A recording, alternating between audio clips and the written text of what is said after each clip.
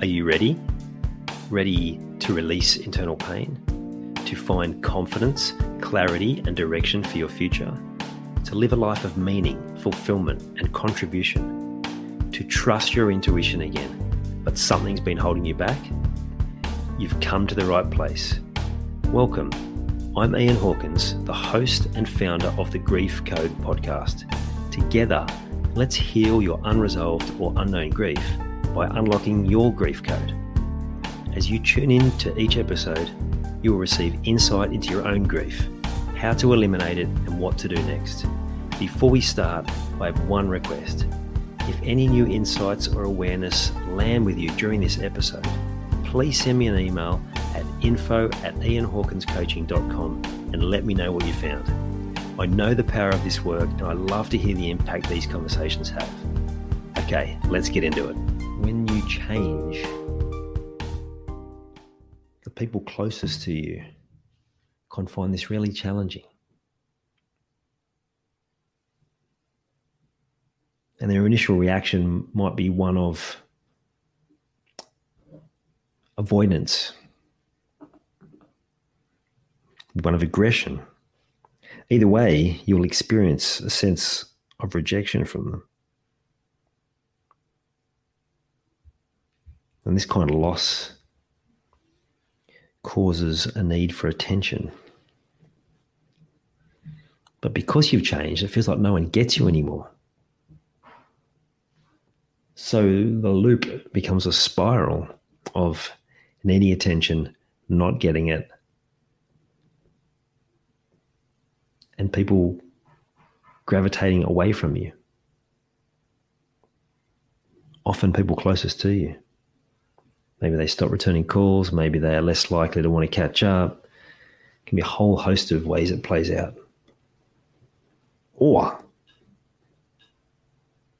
they can aggressively challenge you on your behavior, on your new approach to things, on how you're behaving, try and cut you down. And so the rejection increases, and so does that sense of loss. Now, some people call this the awakening process, sense of exile. You might more readily relate to the concept of stepping up and doing something for you, of taking responsibility. Like I mentioned a day or two ago, this is a foundational part of your growth. It's a key part of you getting the best out of your life and unlocking your best future.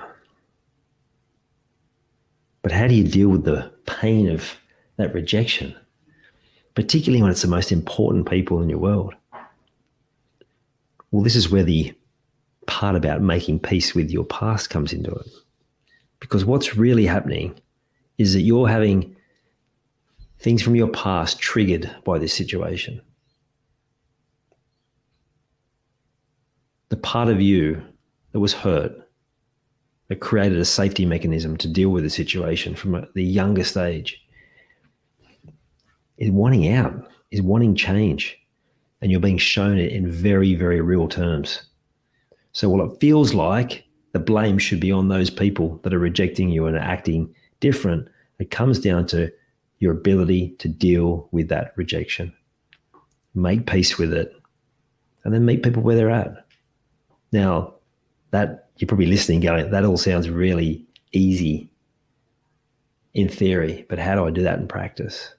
Well, it takes practice. You're not going to be great at it straight away.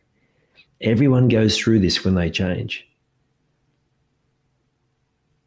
I guarantee you it's going to be challenging. No one said it was going to be easy, but I also guarantee you that you will never regret going down this path.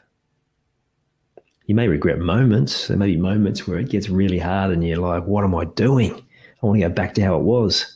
But there's a big part of you that's just like, there's no way I can go back. I can never go back to how things were. I was fucking miserable.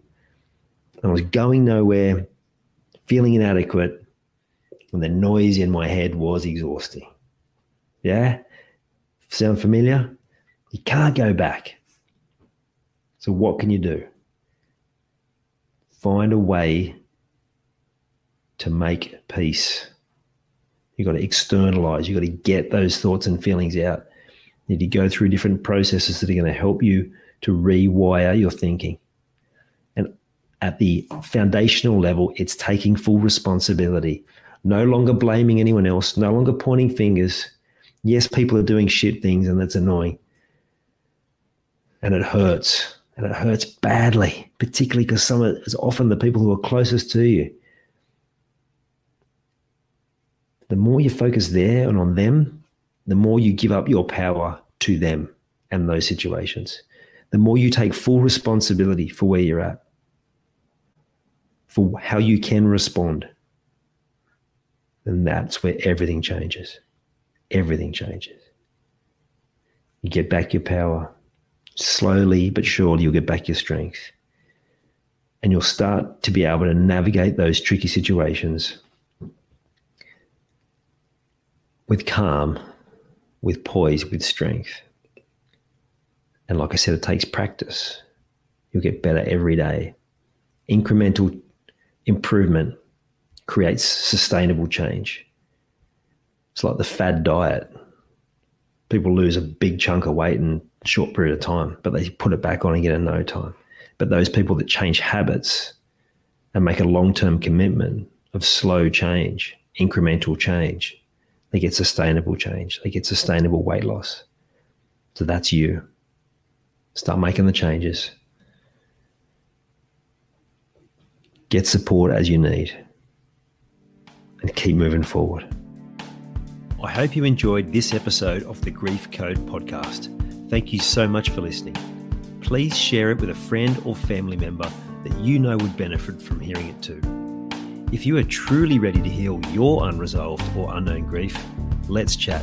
Email me at info@ianhawkinscoaching.com. You can also stay connected with me by joining the Grief Code community at ianhawkinscoaching.com/the Grief Code. And remember, so that I can help even more people to heal, please subscribe and leave a review on your favorite podcast platform.